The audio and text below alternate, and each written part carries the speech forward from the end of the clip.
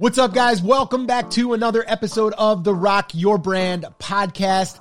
Couple things I wanted to say here before we jump into the episode of today. Number one is if my voice sounds a little bit different, I apologize. I'm a little under the weather, but I decided to do it anyway. I feel okay, but a little sinusy, head cold, that kind of thing. My daughter got it. My wife got it. I got it. So, just wanted to kind of say that. Second thing is, guess what? Depending on when you're listening to this, but we're almost at the first of the year. We're almost at 2023, which this year it's been amazing. It's been a lot of ups and downs and, throughout, what's been going on in the world and all of that stuff, but still all here. We're all healthy. We still got a lot of opportunity out there. And whenever we're getting ready to hit a new year, we always, we got to be optimistic. We got to say, you know what? We can do this and we're going to do this. And here we come. It's 2023. But with that all being said, I just wanted to set up this episode for today.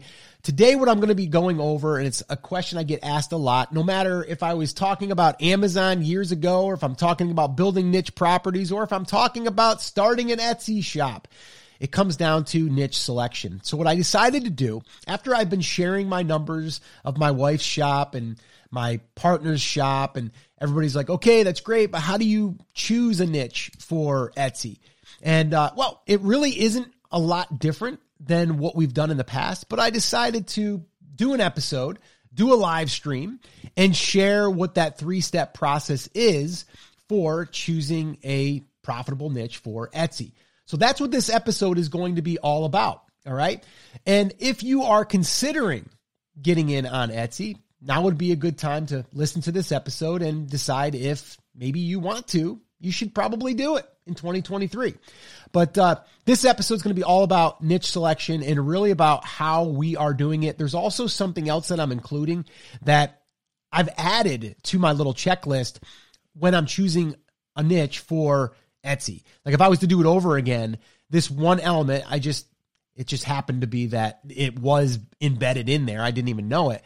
But if that's in there, it does reduce the risk as far as will this thing work. I'm going to leave it at that. I cover it in this episode. So this is going to be all about niche selection for finding a profitable niche in Etsy. At least that's how we've done it. And it's the 3-step process. So sit back, relax, and enjoy. Today, what I'm going to be sharing with you guys is the 3-step process that we use. I say we, it's myself and my wife and my business partner, who's also a close friend of ours, and how we were able to find these profitable Etsy niches. And that's why I'm putting the air quotes. If you guys are listening in on this, you can't see the air quotes, but because this here is, we're going to focus on the Etsy side of things. And there's actually one thing that I'm going to be sharing with you, one little bonus thing that's kind of added in here that if I can make this happen, or if it checks out, then it's a no-brainer. Then it's going to reduce your amount of risk, but also just make it a lot easier for you to decide that this is a good niche to go into. And it was actually the case for my wife's shop, 100%. All right. But that's what we're going to be covering here. And I'm going to be breaking that down. And this way here, you can see that there really isn't any secret sauce. Like a lot of people think like, oh, there's got to be this secret formula. There's got to be these certain metrics that have to be met. And that is not the case at all. All right. So just to kind of show you guys, and you guys know I'm not a big screenshot guy. I got to show you the numbers or anything like that. But this is interesting because this here is my wife's shop. And year to date right now is $60,859.23. But I put an arrow there because that is when we actually actively, and that was in August, when we actively started to really take this serious. Because my wife was doing this. If you guys don't know the story, my wife was doing this, actually was introduced by my business partner, this Etsy thing, and just was dabbling in it. And I think her first year, my wife did like $20,000. So once I started to see like it was starting to pay off a little bit, I'm like, you know what, let's go ahead and let's get into this thing a little bit more. And that's what we did. And you can see there 74 days did 44,000 so far. We're not through December yet. And then the other niche, again, my partner, Debbie's shop, she's year to date 207,000. Okay. So the reason why I'm sharing that with you is because these are niches that anyone can get into. Not just these niches, but when you find a niche, you just have to validate it, right? Because I get a lot of people, they're like, well, I've got a good idea for a niche. I've got a good idea, but do you, right? It might be a great idea, but is it validated? Did the market raise its hand and let you know that, yes, this is worth pursuing? And I see that mistake a lot. The other thing I see a mistake happening is people don't really understand what a niche is. They don't understand. They can't really define that. Chris, do you want to explain that a little bit more? Like where you see people like being, I guess, confused as far as like what a niche is, and kind of go there before we get into the 3-step process. Yeah. And I was actually, I almost brought this up because I hadn't seen the slide deck, and I was like, I wonder if people know what a niche is. And I think one of the biggest misconceptions, right? And we can go by like the dictionary definition, but the definition that I like to use is that a niche is something that people can identify as or enjoy doing, right? So I am a fisherman. I am a lawyer. We have somebody in the chat with us that's woodcrafter, right? I am a woodworker. I am a woodcrafter. I am this. I play volleyball. I play baseball, right? I am a volleyball player. I am a baseball player versus I am a water bottle, right? No one identify. Well, I can't say that, but very few, if any, people identify as a water bottle, right? And so that would be an example of a product versus a niche. The biggest problem, Scott, that we see, and again, there's nothing inherently wrong with having a product focus. It just makes the rest of this process a lot more difficult. And one of the things we see all the time is people having a product focus, meaning they want to create a water bottle store. Mm-hmm. And while it is possible to make a profitable store that way, it's a lot more difficult than creating a store for people who identify as fishermen, fisherwomen, barbecue enthusiasts, whatever, because we are limited to just this. And if we can focus on a store surrounding a niche, right? Creating all of the products for people who identify as fishermen, as barbecue enthusiasts, as woodworkers, it makes our job a lot easier. It makes selling people stuff easier, which at the end of the day is probably what we want to do if this is what we're talking about. And so to me, the easiest definition of a niche is understanding that it is something that people can identify as versus a product. Does that make sense? Yeah, no, 100%. Like the mistake I see a lot of people making is they think that, and I saw this the other day, like I'm going to get into the Christmas niche, right? And okay, could you say that it's its own niche? Kind of, just because it's like it's its own thing, but I don't necessarily. I wouldn't call that its own like niche. It's an event. It's a time of year. It's like, are people into it? They are. Could it be? Sure, you could classify that as a niche. Here's another one. Is a gift personalization store a niche? No. People would say, well, yeah, that's what I do. It is, but you're going to basically be serving personalized gifts to specific niches. At least that's how I see it, right? A t-shirt company.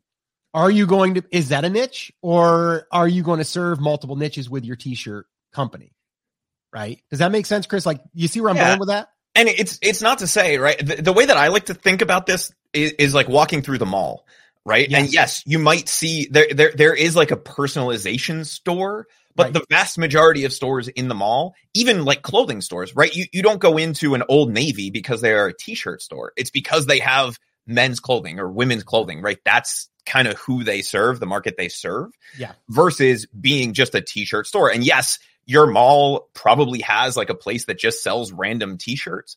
Mm-hmm. But chances are you have like a Best Buy.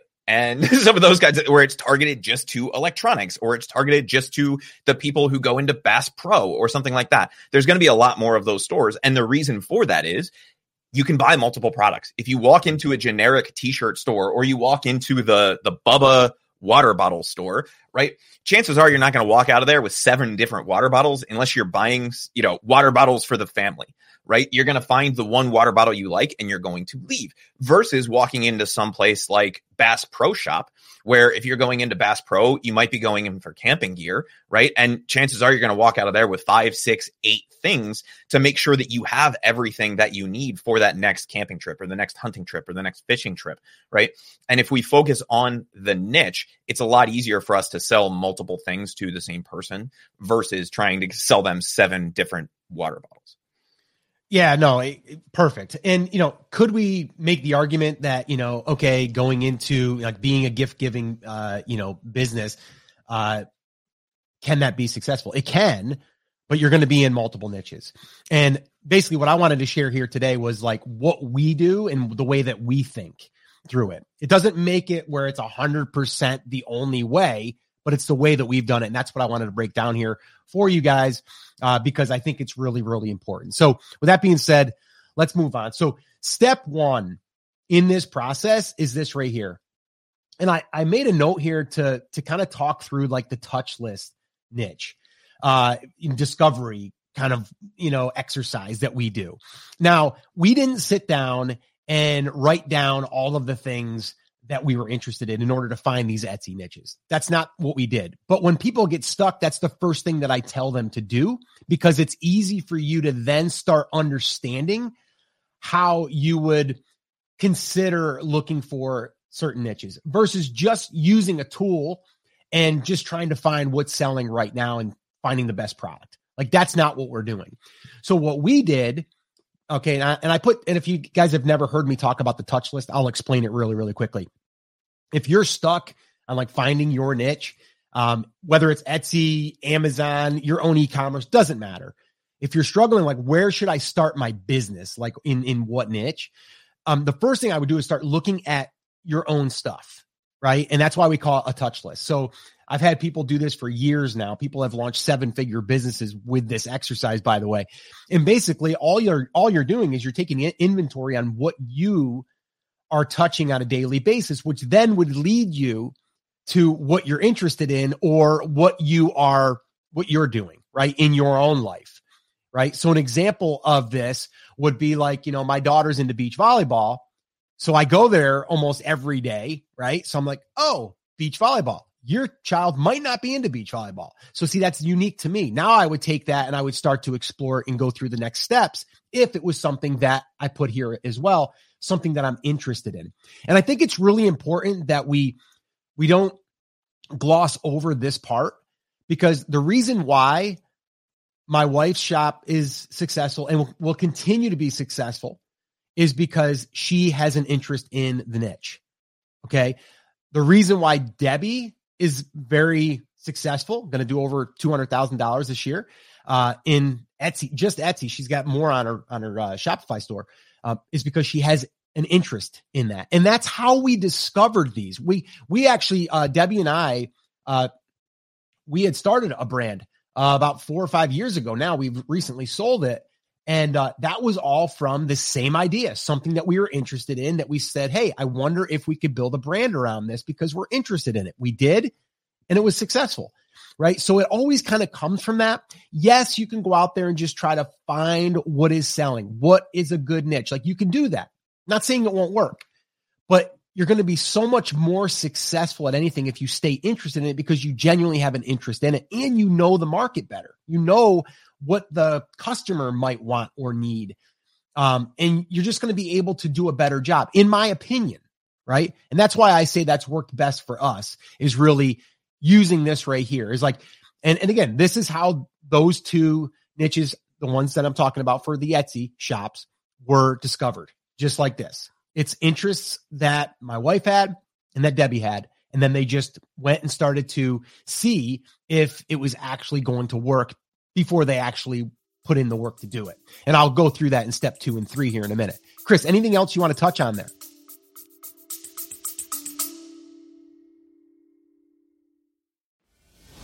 If you want tips and strategies on how to start, grow, and monetize your business online, check out the Digital Revolution podcast with Eli Adams. We interview digital experts from around the world that share their personal stories. They talk about what they're currently working on and where they see the future going. But most importantly, they share tactics in their specific area of expertise with the hope of helping you improve your digital presence online. You can listen to the Digital Revolution podcast on YouTube, Spotify, Apple, iHeartRadio, or simply click on the link in the show notes below.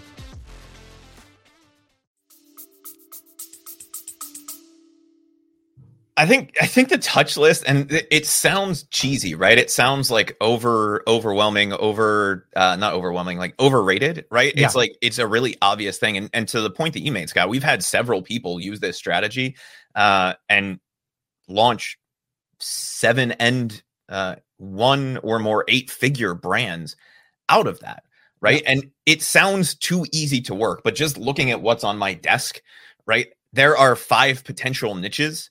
Yes, this is my childhood bedroom, so I would think there are some things that I'm interested in here, right? But just looking at what's around here, there's 5 or 6 things that could make a solid business if I'm still interested in them, right?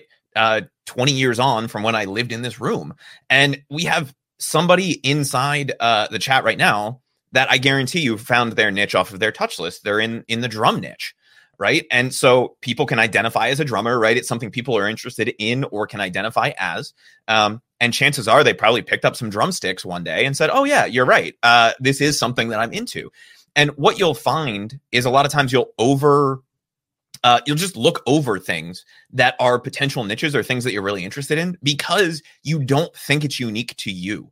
And that, I think, is the biggest thing that's underrated with using the touch list methodology, is that because you touch it every day or you deal with it so often, you don't think that it's something that's worth pursuing because it's not unique. It's not different, right? And chances are your touch list, your wife's touch list, your husband's touch list, your kids' touch list, yes, you are going to have some things on there like a mug, a pen, a pad of paper, but you're going to have 10, 15, 20 unique things for you that are things that you're interested in because you're touching them on a daily basis. And then you can use that. Rather than struggling for ideas, you have 15 or 20 ideas built in with things that you can go after. And somebody in the chat just said, I have 6 mini schnauzers. Could mini schnauzers be a niche?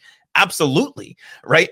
And so these are the things we don't think about, but when we force ourselves to write them down into the touch list, it makes things a lot easier for us to see and start to understand. And it's a great way of finding ideas because it's just things that you're doing in your everyday life that you're not going to think about because they're routine to you, but they might not be routine to everybody else. Does that make sense? Yeah, no, that's good. That's real good. And I love it that the drum niche came up and they say, I have a high dollar product, which are handmade snare drums, and I have drum related pod shirts, mugs, etc. That's awesome. Like, that's really, really cool. Because that's exactly what you do. And it's so funny. Like you're going and building out a product line around that niche now, not just your snare drums, which is really, really good. So that's the advice I would give, for anybody that had like a physical product that you might be hand making. Why not go outside of that and start offering some pod products too? So I really like that. All right, cool. So, that's the first step, right? Is really finding the niche. But that's how we did it, right? Like, so there's going to probably be, in the next 5 years of my life, there's probably going to be another thing that comes up that I'm interested in that I might build a brand around. Can't say that I know what that is right now, but there probably will be something that comes in my life that will probably get me to start considering that. Not that I want to build another brand, but because it's something that I'd be interested in and I would see an opportunity. So that's step 1. Step 2 is going to be validation. This is all about validation. This is where I see people making one of the biggest mistakes. And that is not realizing that people might not be into that niche, right? And then you might be saying, well, then what do I do? Well, I'd rather know before I put all that work in that people just aren't interested in it. Or is there some shoulder niches that I could potentially get into if I collectively put all them together? So a good one here would be like, let's say that bass fishing was the one. And I'm like, I really want to get into bass fishing. I love bass fishing. It's what I love to do. I'm pretty good at it. And I just would love to kind of build a community around it, but I'd also like to sell products in that niche. but maybe you find out that there's not a lot of products, not enough to build a business off of, right? And so then you're like, well, what else could I add? Maybe you add hunting stuff, maybe just sports and outdoors stuff. So now it's maybe more of the outdoorsman stuff, right? Not just bass fishing. So then you can add all these other shoulder niches under the one to collectively add that up, but they're still in line with each other, right?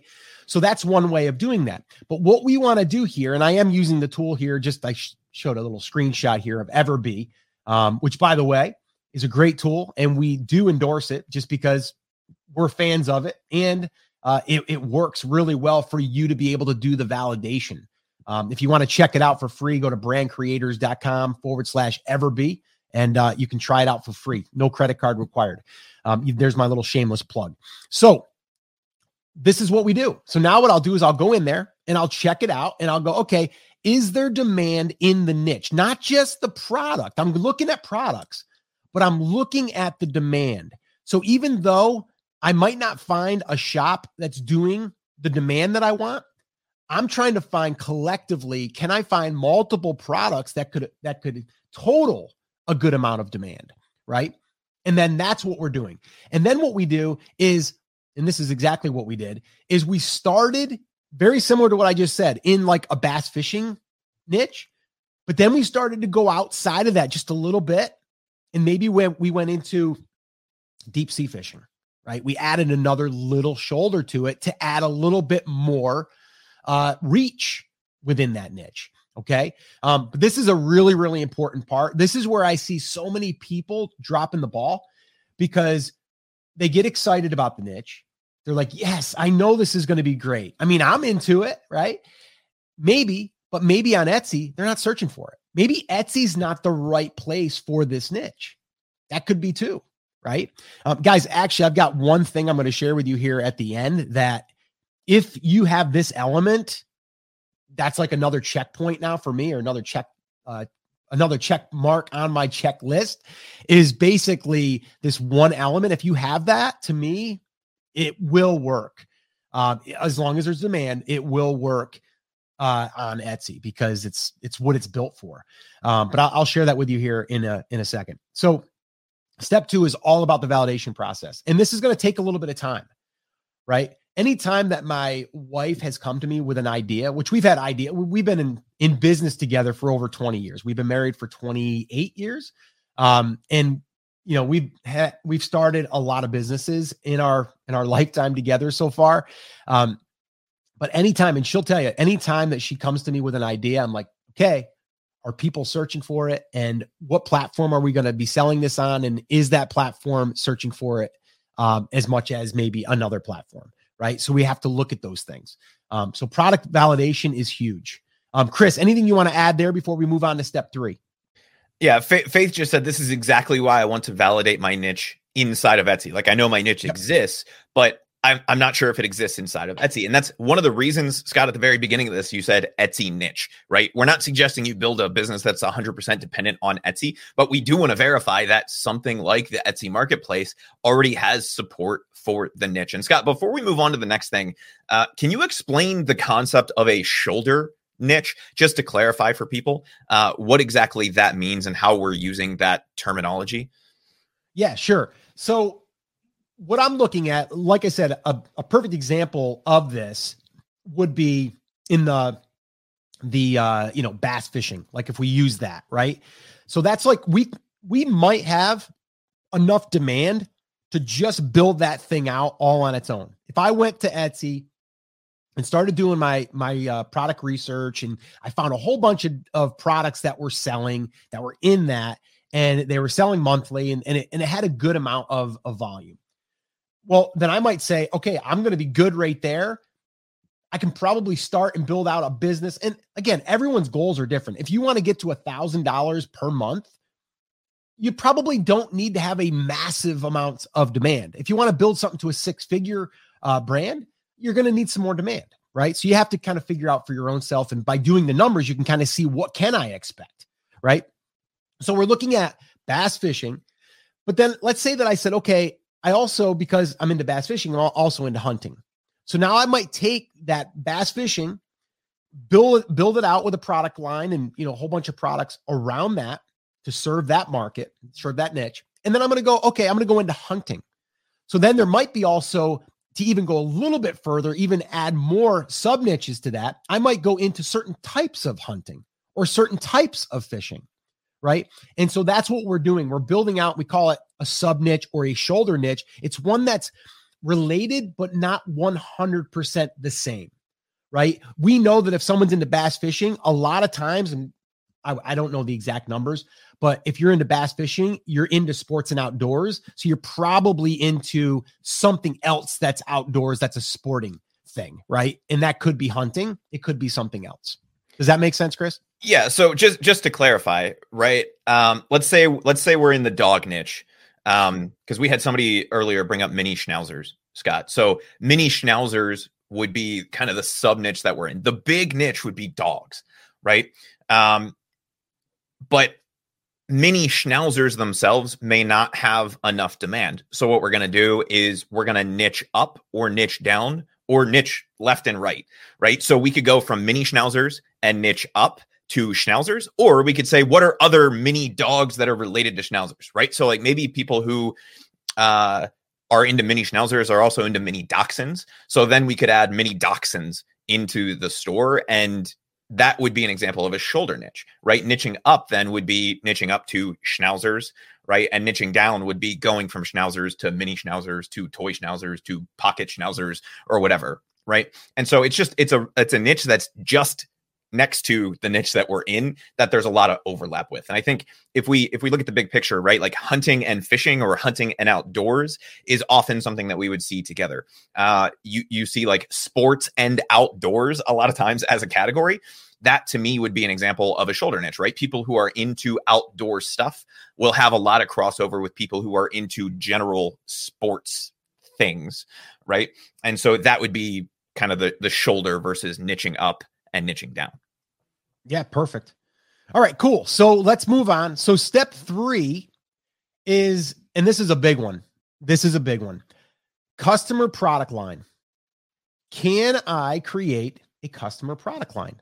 Are there multiple types of products we can sell to the same customer now and in the future? Let me explain the now and in the future. If someone comes into my Etsy shop, one customer, can I get that one customer to buy more than just that one item? That right there is a game changer for a lot of people. One thing that a lot of people don't realize as well is it's a lot easier to get a customer to buy something else than it is to find a new customer, right? And what we want to do is we want to increase our cart value. So imagine you sell something for $25, but you have other products in there. Maybe one's $39 and another one is $79 and another one is $22, right? I'm just using random numbers because all your products could be different prices. Let's say that they add 2 of those. And now you went from a $25 order to $70, $80, $100 order, right? From that same customer. So that's why it's really important that we're able to potentially turn that customer into a larger cart value. Okay. That's huge. Now, the second thing in the future, and on Etsy, it's really, really important because there's notifications that happen and stuff when someone favorites your shop, or now that we can integrate with a service like Aweber and we can extract the email addresses from a customer, we can sell them things in the future.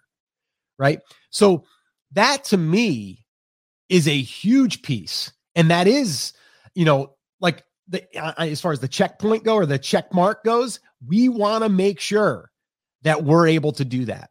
Because if you're telling me that I'm selling one product to one customer and I just have to keep finding new customers, I don't like that business plan. I'm probably not going to build that out because the amount of effort that I'm going to put into this to just try to keep finding new customers, it's really, really hard. So what I want to be able to do is build a customer list over time, right? So if you have 1,000 customers of people we know that are into bass fishing, and I have products, more than one, that they could buy, isn't it going to be a lot easier to have them buy something now or maybe 8 months from now, right? Because I have more products. And the cool thing is, and this is really, really important on Etsy, is again, when someone becomes a customer or someone, they do something in your store, they favorite an item or they favorite your shop. When that happens, a lot of people are just like, oh, that's cool. They're interested in it. That's great. But now they're also notified when you have updates. If you run a sale in your shop, guess what? They're notified. If you get inventory back in stock after you ran out, they'll get notified. If someone went ahead and abandoned cart, they didn't buy. They wanted to, but they didn't buy. They'll get notified, right? So there's all of these different triggers that happen when someone in your shop takes an action like that. But what we want to do is we want to own that customer and we want to be able to sell more to them in the future. We also want to get something what we call like brand loyalty. So people are like, oh my gosh, like I came into this shop and I felt like I was in the right place. Like it's all about the thing that I'm interested in. Right. And I always use like the Bass Pro Shop. When people go in there, the fisherman or the hunter, they go in there, they're like, yes, this is it. This is where I get all my stuff. Right. That's what you want them to walk away feeling. And by doing that, when you have that customer product line, you're constantly just thinking of like new products for that one customer. That's all your job is. It's just think about, how do I innovate? How do I create new products? How do I get this in front of them? And the cool thing about that is, and we've done this, and I've actually we just did an email list building giveaway that we normally will do to build up our list. And we had the winner. We had the winner. We sent out the winner, and we looked up the winner. We said, I wonder if they've ever bought anything from us. Well, they joined one of our giveaways a year and a half ago, and they just bought this year. So over like almost a year before they purchased something, right? So when you have a customer, we know that they purchased. That's even more powerful. So that way, when we have those customers coming from Etsy, we're able to then sell them more stuff because we know that they're more targeted. So I'm going on a little bit of a tangent there with like emails and customer lists and all that stuff, but that's why it's so important to be able to sell to them now, but in the future too. That's a big one. Anything you want to say on that one, Chris? Yeah, I think this one to me, and like all of these are important, but this to me is kind of the make or break moment, right? Yes, we need to validate demand, right? Like that's important. But this to me is kind of that check step, Scott, of do we have a niche or do we have a product? Because, and somebody in the chat who's been around, our buddy Ruben, said the garlic press, right? So if we have a garlic press store, could we sell that product to the same person? Well, maybe, right? But chances are if they bought garlic press A from us, they're not going to buy garlic press B. So what else do we offer? Well, that would be an example of a product focused store. If we want to look at something that is a niche focused store, right, it would be like the Home Chef market, right? So we would have a garlic press, we would have some custom made knives, we would have some cutting boards, we would have some of these things, which lets somebody who's into that come into the store and say, okay, I want this, I want that, I want this. I'm equipping my kitchen. What do I need to be the best home chef, right? Mm-hmm. We're going to offer them everything. I like to, I started out, Scott, selling and installing home theater. And so I think of this as a home theater store. Like, can you walk in and get the speakers and the cables and everything else? Yes. Right. Like if you walked into Best Buy, and Best Buy is not a home theater store, right? But they sell these things, and they only sold you the speaker, but they didn't sell you the cables to connect it, and they didn't sell you the TV, and they didn't sell you everything else. You'd walk out of there feeling a little weird, right? Because then you'd have to go to another place to get the rest of the stuff. And you go, okay, yeah, I got a really nice set of speakers from Best Buy, but I couldn't get the cables to hook them up, and I had to go to a different store to do that. It feels a little weird, right? And so if we are trying to serve a market, we need to be able to sell multiple products to the same person, because we want them to walk out of our store with everything that they need or everything that they want.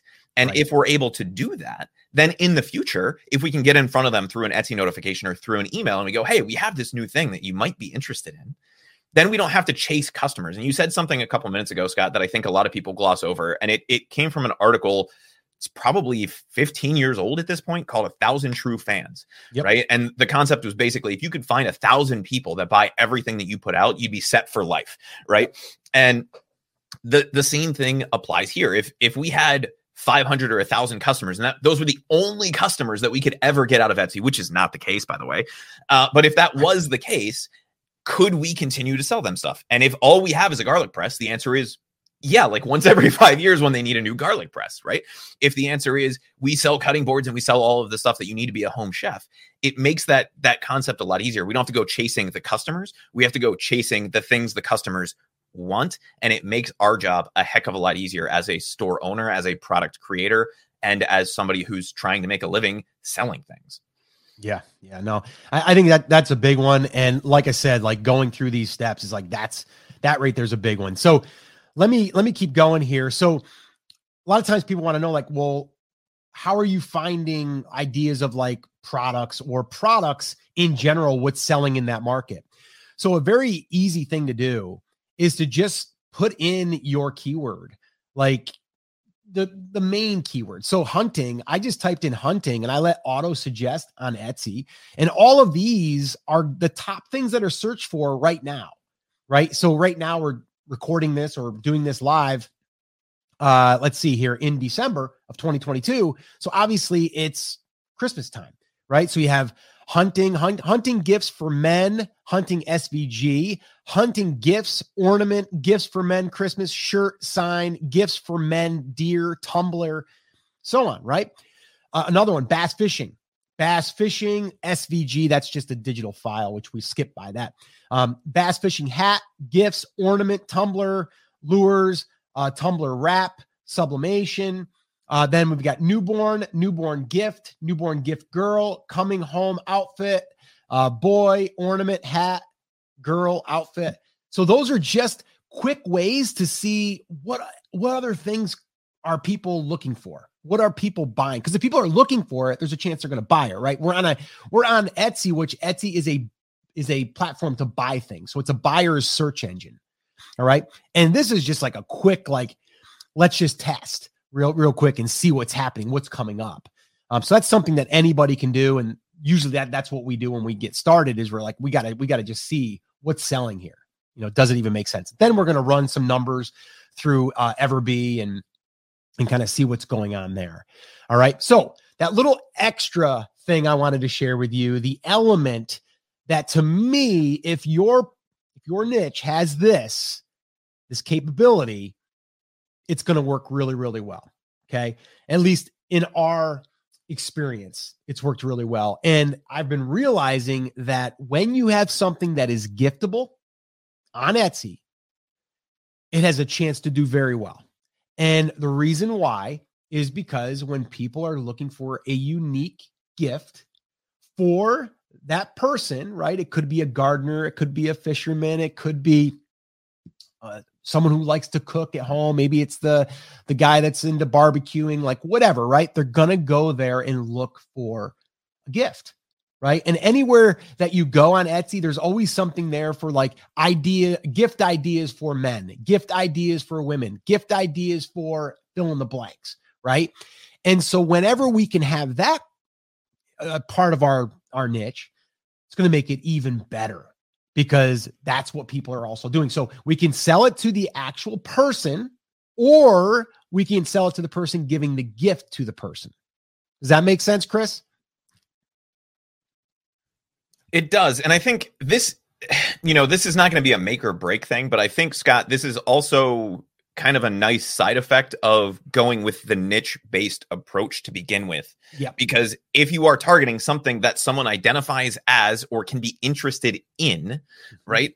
At Christmas time, their family is going to go to Etsy and go gifts for hunters, right? Gifts for fishermen. They're not going to type in coolest water bottle gifts, right? There's going to be a handful of those weird people because you're really into water bottles or whatever. But chances are they're going to type in the interest, right? So they're going to say best gifts for hunters, best gifts for fishermen, best gifts for home chefs, best gifts for whatever. And if we're able to give something that is giftable, right, which anything that I can think of that would fall into a niche that someone would buy for themselves is also giftable, right? You're able to address this element just by choosing the the niche correctly to begin with, and using the niche focused versus the product focused approach. Does that make sense? Yeah. So again, it's not a make or break, but if you have this element to it, it definitely will help, because I am finding that Etsy is a gift giving site. It's like where you go there to look for a unique gift or something, like we had someone in the comments talk about their niche, like drumming, right? You know, something like I love drumming, right? Like that if it could be put on a t-shirt, right? It's like, that's probably something that could be given as a gift for someone that's like, oh, that person's just, you know, they're crazy about, you know, gardening. They're crazy about drumming. They're crazy about bowling. They're crazy about whatever, fill in the blanks. That potentially could be something that helps you sell more of that product or your products for that niche. All right. And then here's another thing to get ideas is just go to Etsy and just type in the search bar, gift for hunter, and then let it fill it in. Like gift for hunter and fisherman, gift for hunter dad, gift for hunter husband, gift for hunter man, gift for hunter boyfriend. You see, gift for newborn, gift for newborn baby girl, baby boy, twins, parents, right? So those are just some ideas when you type in gift for, put in your niche and see what comes up. So that's something there that you can do as well. And that's something that we have done for sure. So recap real quick on the 3-step process is 1, touch list. An interest is something I think is really, really important, because when you're making designs, when you're doing print on demand, you're going to be making designs and you're going to be putting them on products. You want to have an interest in it, or at least I do, because it's going to help you creatively. And it's going to keep you interested. Step 2, product validation. This is where you're going to see the niche demand. And that's just through the product validation. It doesn't mean you're picking products at that time. And then 3, that's where you are going to be building out a customer product line. But we're going to be also validating that we can create a customer product line for now and in the future. So those are some big ones. Basically, what we're talking about here is building a brand. Okay. And yes, we're talking about Etsy, but this goes further than that, right? You can take this once you get this kind of up and running, and you can build it on your own website. You can have a Shopify store if you want to. You don't have to. But this allows you to build an email list, right? Like we talked about, and to sell people more stuff in the future of what they're interested in, right? But we're choosing one niche and we're focusing on creating multiple products to sell people that are interested in that niche. Bottom line, like that's what we're doing. Very, very simple. All right. And that's what we have done. And that's what I will continue to do, right? Whether it's, you know, selling on Etsy or selling outside, it doesn't matter. I'm always thinking about, can I create products to serve a niche? Because I know that it's so much easier to sell that person that's interested in that niche more products in the future than it is to go find new customers. Not saying I'm not going to find new customers. I am. But you can really, really build a nice, solid, consistent brand by following this model. And that's exactly what we have done. The other thing I wanted to remind you about is something that we're doing on January 4th. So depending on when you're listening to this, we are going to be teaching a class, and it starts on January 4th. And we've been asked to teach this since, you know, we've been doing pretty well on Etsy now, and Debbie's been doing really well for a couple of years now. We've been asked to share what that process looks like. So what we're going to do, we're calling it the 7-day Cha-Ching Challenge. And what this basically is us sharing with you exactly what we have done and what we would do again if we were to start over. And basically, we're talking about building out the shop properly, how to optimize it, how to fully take advantage of all of the tools inside of Etsy, everything that we've done. We're giving templates out. So this way here, you can kind of fill in the blanks, things like that. So really just optimization on that. Then from there, we're going into exactly what our strategy is for getting sales, right? And that comes down to traffic, of course, right? Different ways that we can do that internally and externally. And at the end of the 7 days, that is when we're kicking on our 7-day Cha-Ching Challenge. And that will be in 7 days. Hopefully you'll get a sale or 2 or 3 or several. But a lot of people have not heard the cha-ching sound on their phone yet. And we want to help them achieve that. And so that's what we decided to do. If you're interested in joining us, you can go to brandcreators.com/sales and you can check that out and you can grab a ticket. And right now we are getting ready for the January 4th class, which is going to be awesome. So guys, if you have any quick questions, we're more than happy to answer them here for you today. Chris, do you have any questions in the queue that you wanted to address here? Yeah, we have one, and it wasn't really a question. It was more of a statement, but I know it's something that's on people's minds. And I think it was Deb had said, I'm worried about niching down because I don't want to knock people out, right? Like I want to appeal to as many people as possible. And Scott, I wanted to get your thoughts on that because to me, when we're niching down, we are excluding people, but excluding people isn't necessarily a bad thing. So I wanted to get your thoughts on that really fast, because if it were me, I'm okay with excluding people because it makes us more appealing to the people who are into our stuff. And somebody had said, can I have multiple niches in the same store? And that to me is kind of the same problem, right? If we're selling drum stuff and mini Schnauzer stuff, like the crossover between those two niches doesn't make any sense, right? And so, yes, we're including people who like drum stuff and people who like mini Schnauzer stuff, but it also creates a weird sensation for the people who are really into mini Schnauzers or really into drums. So what are your thoughts on niching down versus staying generic, just to not exclude anybody? Yeah. So having multiple niches under one brand, we wouldn't personally want to do that. Now, I'm not saying you can't, right? There are people that have done it. Again, take a t-shirt company, for example. They're going into multiple niches, but they're also doing mass, right? They're going to go out there and do mass, but they're not going after I want to have one customer and have that customer buy again and again and again. That's not their model. Their model is just like, I'm going to be the one that has 1,000 different types of niches and t-shirts and all of that stuff. But I would say exactly what you said, Chris, as far as like being specialized in a niche makes you more like, okay, that's where I need to get it because they specialize in this thing. Now, with that being said, you also can build out your store in those sub niches, right? Or those shoulder niches, as we said. Most niches are going to allow you to have other niches that kind of overlap each other. You know what I mean? Like we had talked about before, like, let's say it was in the cooking niche. Like, let's say that you were into the cooking niche and you're like, okay, I want to do everything about baking, right? Well, that's all baking stuff.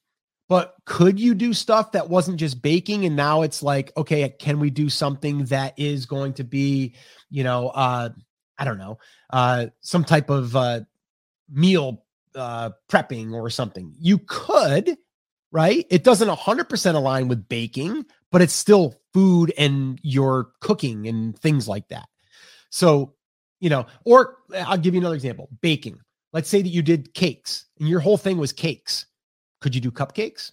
Sure. Could you do pies? Sure. So you could do all of those other things. But the way I like to look at it is I'm going to start and be really, really kind of known for this one thing, but I'm not going to name myself Cupcake Shop, right? I'm going to allow myself to be able to branch out to other sub niches if I want to. Make sense, Chris? Yeah, and I think the general store approach versus the niche specific store approach, I want to kind of address that a little bit, right? Like if you're really into something, let's just go back to the fishing example, right? Does Walmart, which is a general store, right? Do they sell fishing stuff? Yeah, they sell like baby's first fishing rod. They sell some generic fishing stuff that if you're not really into fishing, but you're going to go fishing, you're going to be able to get that at Walmart. But if you're really into fishing, you're not going to be able to get the new lure or like the newest kind of fishing line or a lot of those kinds of things at Walmart. You have to go to a specialty fishing store or like a sports and outdoors store. And so we're not excluding people because we're still going to sell the baby's first fishing rod or whatever. Right.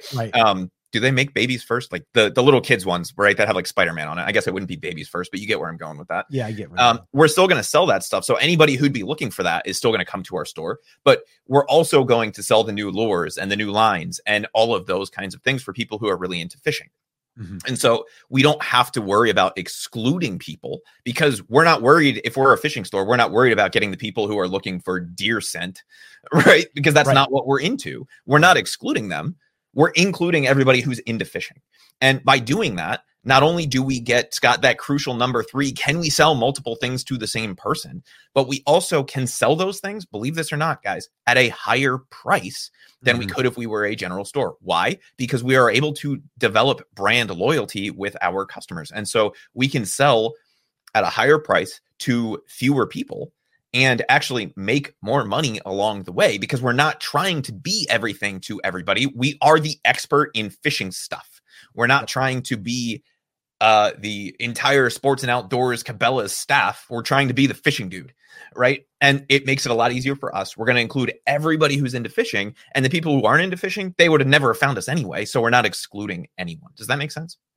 Yeah, no, 100%. Okay. So let's see here. We did have, let's see here. Philip says, I'm already signed up, ready to build my store the correct way. Awesome, Philip. Let's see. I saw one more question. We had a question, Scott, about the Cha-Ching challenge. First, Nothing over on YouTube, great username, by the way, said, wait, the Cha-Ching notification has a sound. Yes, it does. Cha-ching, right? Yep. But if your phone is always in silent or on vibrate like mine is, you've probably never heard it, right? But if you take your phone off of silent and you have the notification sounds on, it will sound cha-ching. It'll make the cash register noise every time you make a sale, which is a lot of fun until you're selling 300 things a day, in which case you will probably get tired of that sound. You're not tired of the result of that sound, but you'll get tired of hearing cha-ching, cha-ching, cha-ching, cha-ching all day, right? But Scott, somebody had asked, what if I can't attend, like I have a 9-to-5 job, can I still attend the Cha-Ching challenge? And the answer is yes, right? These are not going to be like all live classes. There is going to be a little bit of a Q&A and some of those kinds of things. But the plan right now is basically, as we're going through the 7 days of the material, that will be released most likely like first thing in the morning, right? Like 9 a.m., 10 a.m. Eastern, something like that. And you're able to go through that material on your own time. Now, Scott, correct me if I'm wrong on this, but this is not going to be like 15 hours a day of content, right? No. This is going to be broken down into actionable steps that you can implement, even if you are working a 9-to-5, which, let's be honest, nobody has an actual 9-to-5 job, right? It's more like 7:30 to 7, something like that. But you're still going to be able to, on your lunch break or before you go into work, you're going to be able to listen to that last day's video and implement these things. The whole point of this challenge is that it's broken down into bite-sized chunks that you can implement in your business, regardless of how busy you are. Yeah. Well, yeah. Let me just say on that real quick. So yeah, each day is going to have like an action step or two attached to it. And basically that's it. And it's just, imagine we're kind of starting from scratch and we're building out each component and optimizing and building up to where we get on the last day, to where then we are kind of kicking off the 7-day Cha-Ching challenge, where we want 7 days to run now that we've got everything optimized. So this way here, we can get a sale coming in the door. So that's really the goal of it. So it's like us chunking it down of what we would do if we were sitting down with you to really fully optimize the store and make sure that everything is ready. And then we go ahead and we'll kick on the traffic. So that's it, guys. That's going to wrap it up. As always, take care, take action, have an awesome, amazing day. And I'll see you right back here on the next episode. Take care, guys. Oh, and one last thing. If you can do me one small favor and leave me a review over on iTunes or wherever you're listening to this podcast, and just let me know, what is one thing that the podcast has helped you with since listening, whether you just started listening or if you're a longtime listener, like this one right here from Leanne. She says, content is invaluable, 5 stars. Host forever keeps my attention. The content is always extremely helpful. He's given me more of an education in the last 1.5 years that I've been listening than I would have gotten with a degree in entrepreneurship, if that's even a thing. Tons of incredible, useful information, tips, and motivation. My favorite things are: 1, he is not boring. He's engaging and motivating in a personal and professional way. 2, he doesn't dribble on about off topics. And 3, the titles are on point. When I'm struggling with particular issues, I know that I can go to the podcast, search through the podcast, and find what I'm after. This is great because I certainly don't have time to go through a million episodes of different podcasts just hoping that I'll run across the topic I'm needing at that time. So I appreciate these so much. Your review will help inspire and motivate other people, and it will also allow us to reach more people inside of these platforms. So if you would do that, that would be amazing. And as always, remember, I'm rooting for you.